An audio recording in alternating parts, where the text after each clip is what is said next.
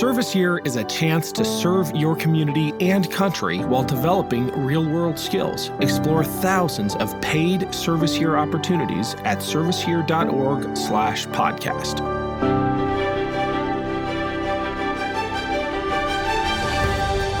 Welcome to Rebuilding America, produced in partnership with New Politics. We're here to talk about national service. What is it? Why do we need it? And can it rebuild America? Today, national service in education. You'll hear my conversations with leaders of two national organizations focused on improving educational outcomes. First, Teach for America, the preeminent program recruiting Corps members to teach in underserved schools. Then, Communities in Schools, a nonprofit that empowers students in low-income communities to stay in school.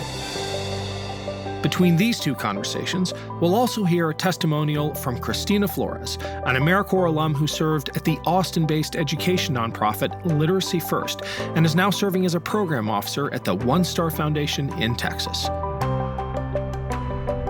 Elisa Villanueva Beard started as a Teach for America Corps member in Phoenix, Arizona in 1998. She now serves as CEO of the organization, which reaches 355,000 students each year in 2,450 schools. I asked Elisa to start at the beginning of her TFA journey, that first year in the classroom in Phoenix. I felt inadequate and really worried about whether I was going to be able to meet the challenge for my kids, and I knew what they deserved. And so it was a lot of that sense of responsibility and then feeling like I wasn't equipped or had the resources. I had anticipated having a class that was in the mid-20s. And that very first day of school, I went out to get my kids and realized that I suddenly had 36 kids, first graders, mind you. I walk into class, I don't have enough desks, I don't have enough materials for everybody. And that sort of describes very well what I undertook that first week, which was a lot of adapting, really getting to know my kids, figuring out what was going to make our classroom work. And quickly figured out that my kids are brilliant and have so much to offer, and that I was going to have to be really innovative and creative in figuring out how to meet all of their needs. For example, I didn't have any books or many materials for first grade. I didn't have a curriculum. And so I had to start, how do you teach first grade without books? And so, I went off and figured out that I could, check out books from 5 different libraries, 30 books at a time. And I created my own library and, just feeling deeply challenged at every level than myself, doubting if I could meet the moment, and then really feeling the stakes of it all. Why I persevered, or what sort of was the fire in my belly that kept me going, was that you quickly realize that our kids truly can do anything. They're just as smart as any other kid. They don't have the access or opportunities. And when you meet them where they are, you have extremely high expectations of them. You love and support them as a full child. They rise to the occasion. TFA's mission statement begins with those kids. It talks about the goal of ensuring that we reach a day where every child receives an excellent and equitable education. But I find the second half equally intriguing, which focuses on the core member. The idea that you are creating and nurturing leaders who begin in the classroom. They may well go on to do other things, but that 2-year experience is a beginning of a lifetime of advocacy. Why is that so important to the mission of TFA? Yeah.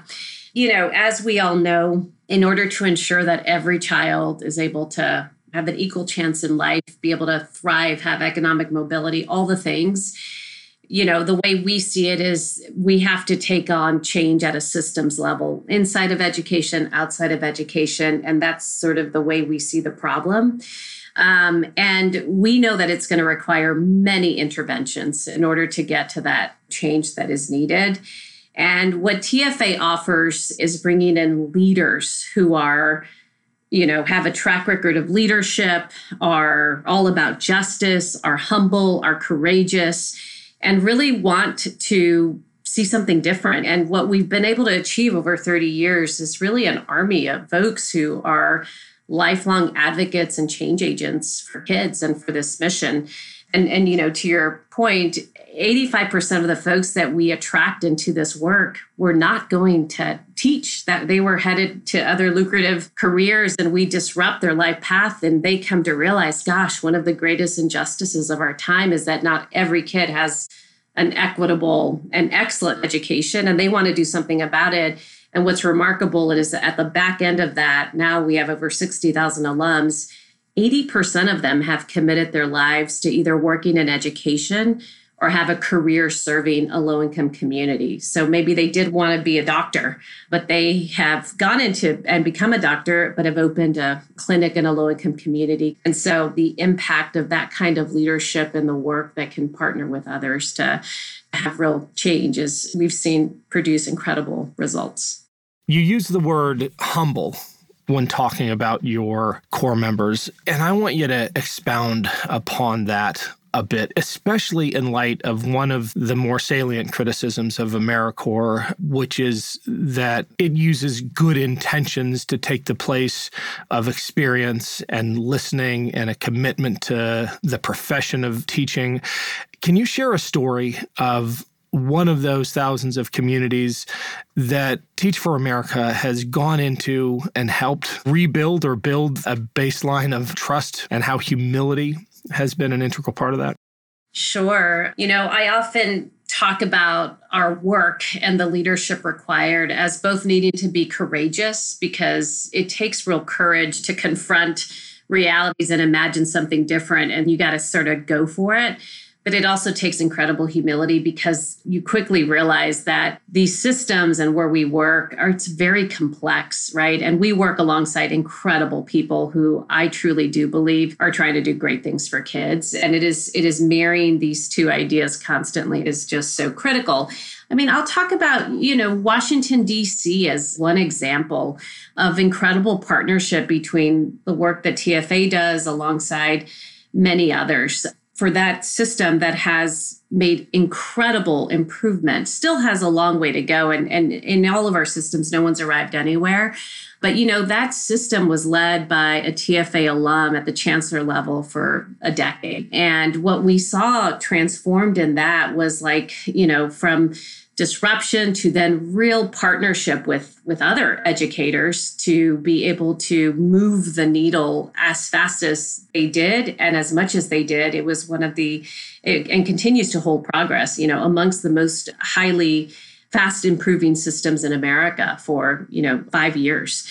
And so that's a system that I think gives us hope in what's possible. And when different groups come together to work together and learn from each other, because, we never say TFA is the answer to anything. We're one part of a solution that comes together with many others to live into the promises that we make to our children, and continue to do that, and have really evolved in even our own work. And, today, we are amongst the largest, most diverse provider of educators in low-income communities. And so for the last 6 years, about 50% of our core are people of color, 50% white. Many are from the communities where they grew up, and we've had a concerted effort around that. And we know that that matters because research shows how important it is for kids and how much they benefit when they have teacher diversity, and especially for kids of color. There's real research that shows that this impacts their academic and social emotional outcomes in the short and long term.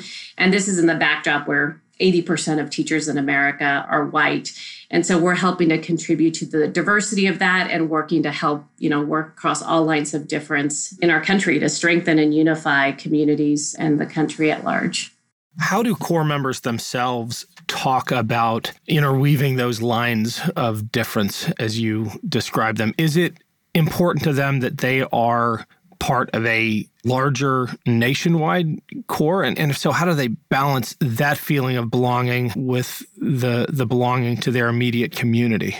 I mean, I would say that our core members work really hard and are motivated by their community where they teach, really building and laying down roots with the children's lives, the family's lives, other educators, and really being grounded in that.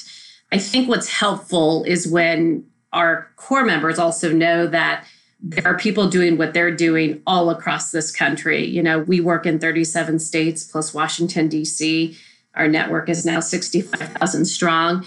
And so the benefit of being part of a larger effort is that there's an ability to learn from each other. But in terms of where the change happens, where your heart is, it's definitely locally alongside many others and deep in the issues, community by community, school by school. That 65,000 strong network now includes members of Congress and alumni running for Congress. That has to be uplifting, invigorating for the brand new Corps member embarking on this new mission to realize that, as you put it on your website, it really is just the beginning. We know this is officially a 2-year commitment, but our observation has been over time as our Corps members get proximate to their students, to their communities, to the problem, the complexity of the problem, and also the solvability of the problem. And their hearts and minds are truly transformed because of their connection to the human experience, but also starting to understand how the inequities play out and what is actually possible to change and their role in that. And so it becomes a lifelong commitment. And as I said, about 60% of our Corps members end up staying in teaching for a third year on average. But then the vast majority stay in the work for the rest of their lives. We spoke with Congresswoman Houlihan for this series. And as you were describing that focus on the local community when you're a Corps member, it made me think of our conversation and how her time in the classroom is something she still refers back to, and it still informs how she thinks about the biggest issues of the day, representing her district in Pennsylvania, and now being a driver for a massive expansion of national service opportunities. And that directly comes from her experience as a TFA Corps member. Yes. But I got to ask how the current realities have affected your work, because they certainly are impacting legislation and what people like Representative Houlihan have to think about when they are imagining a future of education, how we need to prepare for a post-pandemic world in which we've experienced what are expected to be massive learning losses. How is TFA preparing for post-COVID world? Yeah. So, as you just said, this pandemic has revealed so much. And the truth of the matter is that even before this pandemic, too many children were being left out and left behind, especially children of color, children growing up in low-income communities. And I think what is clear-eyed to everybody today is just how starkly the inequities exist when you look at health, economic, racial disparities. They're really front and center, and we're all really grappling with that and what we're called to do in this moment to meet the moment. 55 million children were affected by school closures, and the learning losses that are predicted are really stark. We are truly at risk of leaving an entire generation behind, and that's what we're facing and really centered on. And so for us, we knew that we were going to have to do our work completely differently. What we did is, for the very first time, we had to pivot and create a virtual training format where we trained all of our teachers, centrally all across the country through a virtual training. It took 9 weeks to stand up a new curriculum and execute on that. We focused on our teachers, how to develop a vision for student learning that's grounded in child development, best-in-class research-driven approaches to teaching, trauma-informed practices, social-emotional learning, and then around systemic racism and inequity in order to prepare our teachers. And so that is the way that we pivoted, and we are working with our teachers now to also support the schools, entire schools where we work, to ensure that they're getting the resources they need in order to meet the moment. I'm concerned of all the kids that aren't even engaging. In April, there was an estimate done that about 27% of middle schoolers essentially disappeared. We could not find them. We're not engaged at all in virtual learning. So we really need to figure out how do we engage our students, figure out what they need, and then just go all in and all of us come together, because this is an opportunity. It's an obligation as a country to really step in. And then also, as you say, start to reimagine what is possible, because what we don't want is to go back to the normal, because the normal before the pandemic wasn't working for all kids. And so it's a 1 in 100-year moment for us to also really think about school differently and what it's going to take for us to educate every child in our country. Since this is a national service podcast, can you tell me about the partnership with AmeriCorps, both on like the tactical level, how much involvement they have with Corps members, but also on the emotional level, how your members feel about being part of a national service corps? AmeriCorps is one of our most, I would say, important, powerful, critical partners in this work. And there is just something powerful about having a bunch of young people, every day waking up and serving our communities. And we are proud to be part of that. One of the big things that we think and talk a lot about is how do we just allow more people to have access to serve our country? And one of our observations is that this generation is so eager to be part of the change. They want to create the world. They're so values driven. They understand that there's need for real change and want to be part of it and want to drive it. What are TFA's acceptance rates today? For the past few years, they've ranged from 12 to 15%. That is tough. I mean, that's like Ivy League level in terms of the competitiveness to get some of those slots, right? Yeah, I mean, the big thing for us is that, we are sending folks to teach in some of the most under-resourced communities where there's just a lot of need. And we have now 30 years of data that helps us know what does it take to really be successful in this context? And it's not for everybody. And as I've said now, I think a few times, our first promise is to students. So we're really obsessed with figuring out getting the right person selected who can really rise to the occasion, thrive, and be part of this and really committed to see it through. Because it is you heard me say, I cried every day. It was the hardest thing I've ever done. I never worked like I did that first year of teaching. And there's so many reasons to give up because it's so hard, and you're just like, oh my gosh, but it's not fair that I don't have enough books. It's not fair. Like this doesn't make sense or that doesn't make sense. So it's so easy to point fingers.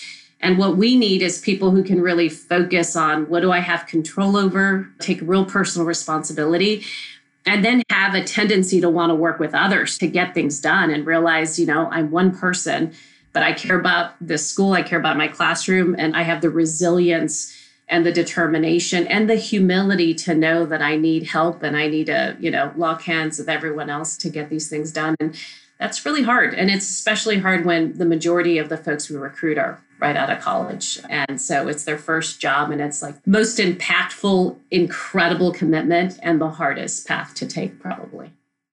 Cristina Flores is an example of someone who joined an AmeriCorps program in education right out of college. She had graduated from Texas State University and found an AmeriCorps position with Literacy First, a program in Austin geared towards early childhood literacy. So some of the things that I did on a day-to-day basis as a bilingual early literacy tutor at Literacy First was Monday through Friday from 7:30 to 3:30, I worked with a caseload of 10 students. I saw those 10 students every single day for 30 minutes. I saw kinder, first, and second grade students, and I worked with them on, depending on their grade level, worked on the alphabet, letter sounds, syllable and phoneme blending, also phonics, and reading fluency. So it was a very data-driven position, and which was great because not only for myself to be able to see whether what we were doing were actually working, we also had like a bar graph that the student can also see all of their gains as well, which really was motivational for them. So the primary mission of the program was early literacy and getting these children up to grade level in reading before third grade. I know from my experience, a lot of the schools really appreciated having AmeriCorps members. And the reason why, at least from my experience as a tutor, teachers have, I think, 20 plus students sometimes, and that's a lot. And a lot of the students that we served enter kinder, first, and second grades already I think 75% of them are already behind before they even start school. So it's a lot to ask for an individual to manage a full classroom and to really be able to have the capacity and the time to serve each individual when there's a lot of requirements and a lot of other things that are going on. So being able to have an AmeriCorps member to really work together with the teacher and provide support and really give a very data-driven intervention for the child that's very individualized for just 30 minutes to really help identify where we can support the child is very helpful. And I think also another aspect of what I really felt like was impactful is that the child is also able to work with an individual that's going to be there at the same time for the same amount of time and really build some healthy relationships and really have someone there that really believes that they can read and really encourage them and be their cheerleader. So I felt called to serve because I really wanted to serve kids and explore a career in education and a nonprofit. But I ended up serving 3 years with the same program because the more I got to know about AmeriCorps and the impact that it has, the more I fell in love with it. I fell in love with the relationships that were being built with the students, with the program, the people that I was meeting from various backgrounds. And I also just really felt like I was growing so much as an individual and as a young professional. I had no idea how much that decision was actually going to change the trajectory of my career and my life, really. After the break, my conversation with Rey Saldaña, President and CEO of Communities in Schools. But first, hear Emily Cherniak talk about the work her organization New Politics does to lift up servant leaders into elected office. New Politics, which is an organization that I founded and now run, we are a nonpartisan organization that aims to revitalize American democracy by recruiting, developing, and electing servant leaders who put community and country first. We help these outstanding leaders who have served in the military or national service programs like AmeriCorps or the Peace Corps run for office because we believe leaders who have dedicated their lives to serve in our country are the kinds of proven leaders we need in politics. We think that leadership should transcend party. So we'll talk to and consider supporting anyone who has served and embodies those servant leadership values. I would say to anyone who feels disillusioned and hopeless about our politics to not lose hope, because there are a wave of leaders coming up through the pipeline who have what it takes to change our politics. These are amazing servant leaders from across the country who are stepping up and answering the call to serve again, and as candidates and campaign staffers and volunteers. Leaders like James Talarico, who is a Teach for America alum, and in Texas was the youngest state rep to be elected. And he has already done some big wins with bipartisan efforts on education reform. Or, you look at David Crowley, who is a Public Allies alum and Milwaukee state rep, who, after scoring big wins for his community, is already positioned to even make more meaningful change as the first African-American elected to the county executive in the history of Milwaukee. And I think they embody what it means to put the country first. And they are sort of the hope and the inspiration that I feel when I think about the future of our politics for America. If you're thinking about getting involved in politics, visit newpolitics.org to learn more about taking the next step in your service career. Rey Saldaña started as a Communities in Schools student himself in San Antonio, going on to study at Stanford and serve as the youngest city council member in San Antonio's history. He's been at the helm of CIS since this spring. I started our conversation by asking him how he found his calling to serve. How did he make his way back to CIS as its leader, and where did that civic drive begin? So I'm first generation American, which means that my father came to this country as an undocumented American, lived in the country most of his life as undocumented.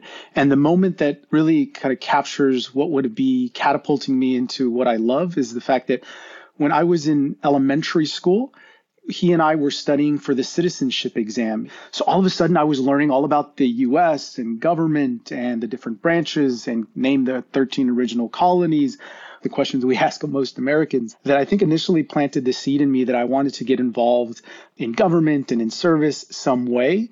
And so when he eventually raised his hand to become an American, swore his oath, I knew that there was a debt that I had to pay back to this country. And the second moment would be me leaving home. So I was lucky, and I say lucky in a very intentional way because there's not a lot of folks within the school and the school district that I went to low-income community on the south side of San Antonio. It's a Title I school district that I attended, public school. Not many students who graduated high school at the probability and the rate. I graduated with 300 students, but that freshman orientation was about 550. So the second moment in my life was actually going away from home. And sometimes you don't know what you don't know. But I got accepted into Stanford, and that was kind of a huge, huge deal for me. And getting on a plane for the very first time to Palo Alto, California, where Stanford is, and seeing a new world that I'd never seen, access to opportunities in places that I would have never imagined existed. So that was the second moment. And leaving home was the only way I could come home, which is what I decided to do when I came back, which was run for office. So I think in the moments of helping my dad become a citizen, leaving home, and then eventually coming back to run for office, it was in those experiences that I got to know what it was that I truly wanted to do in service. You said leaving home was the only way I could come home. What do you mean by that? I mean that 0 to 18, because my parents didn't really make a lot of money, I didn't know much outside of the city of San Antonio, that I could have lived contained in my world, perfectly happy, not knowing that there was a brighter future for me, more potential. I say that because when I met my CIS coordinator for the first time in high school, she was the person that exposed me to colleges outside of the community college down the street, which is where most of my classmates and students that I'd known who had went to college would go and attend. So I really felt like when I had gotten accepted to Stanford that I would never come back to San Antonio, that I was moving on to bigger and better things. And I think there was a sense of appreciation I got by leaving. And it was just a kick in the face to know what me and other students I had grown up with in my neighborhood were missing out on. And I just couldn't stand for it. It just burned this fire inside me that I was upset about, that most of the classmates I sat in school with, in high school, in middle school, they were just as smart, if not smarter than me. And I was sitting in classes at Stanford where you would assume the smartest people in the world are attending, and it is true, but not any smarter than the folks who I was going to school with on the south side of San Antonio. And I just felt a pull to want to come back and to see that I was creating opportunity in the one place I truly cared about, which is where I'm from. I'd love to talk about communities in schools and your experience with that organization. Clearly, it shaped you as a young person in that program. It inspired you. You left and came back. Tell me about communities in schools and what it's doing in San Antonio and beyond. Yeah, well, Communities in Schools is a national nonprofit that is working in 25 states all across the country. We are in 2,500 schools and started in really right after the riots of the 1960s, when then the Kerner Commission was trying to understand what kind of problems existed in the inner cities. So coming from that era, we've been around for about 43 years. And the concept is very simple. Our innovation is the people that we train to work inside schools to identify the most at-risk students.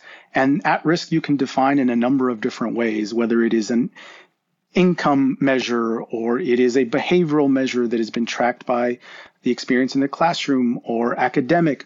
And at risk can also be that these are students with a great deal of potential if they have a trained adult in their life telling them that we believe in you. And so we have 3,500 all across the country. I was lucky to run into one of those. We call them site coordinators. They are the CIS employees that work inside schools along teachers and counselors and principals. But I ran into a site coordinator when I was in high school. And I didn't know she was part of CIS. I didn't know she was trained specifically to find students like me. I just knew that she worked in a hallway that between classes I would poke my head into, and she would ask me about coming in and talking about, what it was, what problems I were dealing with in classrooms, outside the school, in the community. And she was a person I developed a relationship with who helped cultivate me. And that's how I found CIS. And that's how today 1.6 million students across the country who are at risk of dropping out in some cases, because we know the red flags some of these students that we serve with are waving. But that's how I found CIS as a high school student. We're living through a moment now where there is a growing awareness that because of COVID-19, because of massive systemic inequalities, there is going to be a major effort to unite around tackling these challenges, to tap into new sources of human capital. And one of those strategies that's being talked about, at least in Washington now, is national service, engaging a generation of young people to do everything from contact tracing to helping address the massive learning loss that we're probably going to experience post-COVID, to partnering with organizations like communities and schools. How has national service and programs like AmeriCorps impacted the work that your organization and sister organizations do?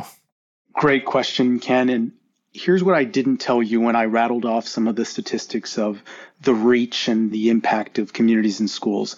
I said that we're serving 1.6 million at-risk students. These are students who are living in poverty, but the true number of that across the country is closer to 15 million students.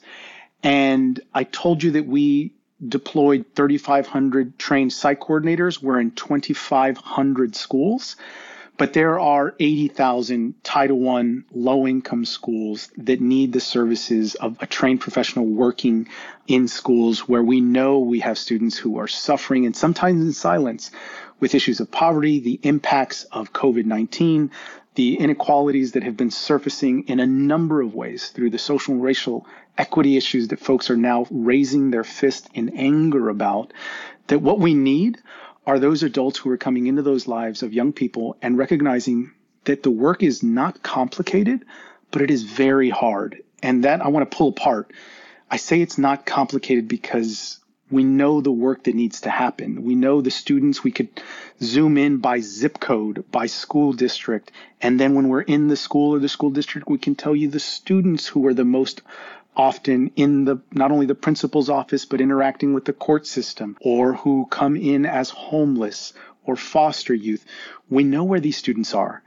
That's not the complicated piece. The complicated piece is getting people into the work of service of these young people to ensure that we are capturing the ingenuity, the innovation, the potential of so many young people who don't get a fair shake, who are left to probability and statistics. So that the sense of how CIS and its work can grow is only through the support of partners like AmeriCorps, which we work with in Louisiana, in and around New Orleans, because we need to triple to quadruple the reach and the impact of the schools that we're in or the communities that we're in. Again, we're in 25 states. We're not in all 50. We don't need to be in all 50, but we do need people who are stepping into the service, who are stepping into the work, to ensure that we are guaranteeing something as essential as the American dream, because we are not to a lot of young people. One of the criticisms you sometimes hear about AmeriCorps when talking about the people who choose to, as you put it, step into that work, is that it has a missionary element to it. It's often the case where AmeriCorps is made up of, at least this is the stereotype, relatively well-off, suburban, often white kids doing a year of service in a community far removed from their community, often a low-income urban community, and that missionary flavor to the experience doesn't do enough to engage people from those disadvantaged communities in the service itself. They become the object of the service, not the agents of change. How do you respond to that criticism? You know, I think about the problem that you lay out with respect to folks feeling like there is this potential like a savior complex that comes in, no matter the picture or the demographic of the people who are coming in. The problem isn't necessarily the face or the color of the person as much as it is the philosophy behind why we're doing the work we're doing. And I see it in other nonprofits and other organizations who come into low-income communities. But the question is, how do we want to transform a community? And oftentimes the theory of change is to do it from the outside. We come in, we deploy a medicine, and that medicine can cure the ills of a community or of a person. And what we're not thinking about is perhaps the long-term effect that might happen when you start to think about transforming communities from the inside out. I'll use specific examples that I have seen manifest in my community or in my life, where what happens when you empower young people. And I will say, as an organization, we are still learning how to do this ourselves, especially at a moment when, after the murder of George Floyd, I started hearing from the alumni of our organization, who our organization is 80% Black or brown, These are students who were part of our organization, went through the program, are successful in a lot of ways, and wanting to now come back to their communities. And we at CIS are trying to figure out exactly how to plug them into positions of leadership, to help them attend that school board meeting about how bad the school discipline policy is and how it's affecting Black and brown students disproportionately. But they are the ones at the mic. They are the ones who want to take lead. We're just oftentimes a little bit reluctant to let them have the mic. I've been given an opportunity to lead this organization now at a time that is probably as critical as ever, that we understand that long-term picture, that if you're going to work on communities from the inside out, it's going to be a long-term play. So whether you are AmeriCorps or a Teach for America or communities in schools, at the end of the day, if you are in for this fight, I will stand shoulder to shoulder with you. But we need to recognize that at some point we are handing this off to the folks who are making decisions at the community level, who are going to be attending the city council meetings, the legislative halls of Congress to make and inflict these changes. But it is a long-term play. And I sometimes worry that when we evaluate groups like AmeriCorps or others, that it is a 1 to 2 year timetable, and we're not taking into account the amount of community organizing that's happening because those folks are feeling like they are being invested in and their lives are turning around.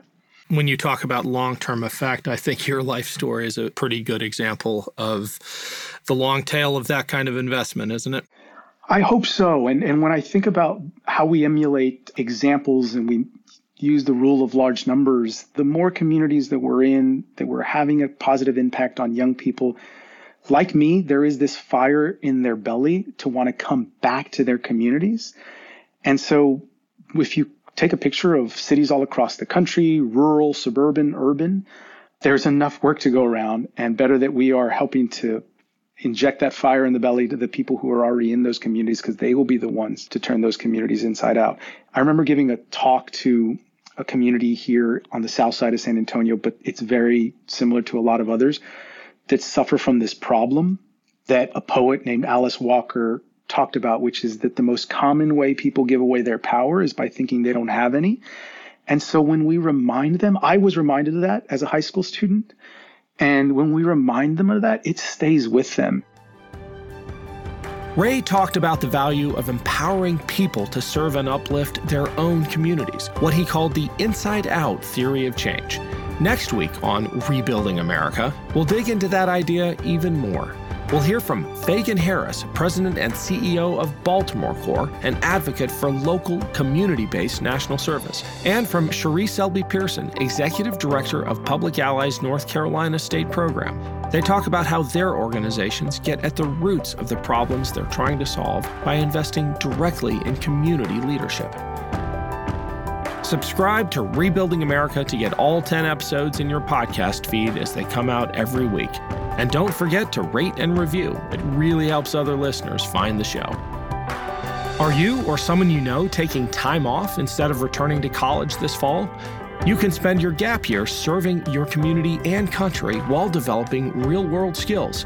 Explore thousands of paid service year opportunities at serviceyear.org/podcast. Rebuilding America is a production of Evergreen Podcasts, made in partnership with New Politics. Our producer is Isabel Robertson. Associate producer is Leon Pescador. Audio engineer is Sean Rule Hoffman. Special thanks to Evergreen executive producers Joan Andrews, Michael DeAloia, and David Moss. I'm Ken Harbaugh, and this is Rebuilding America, a podcast about national service.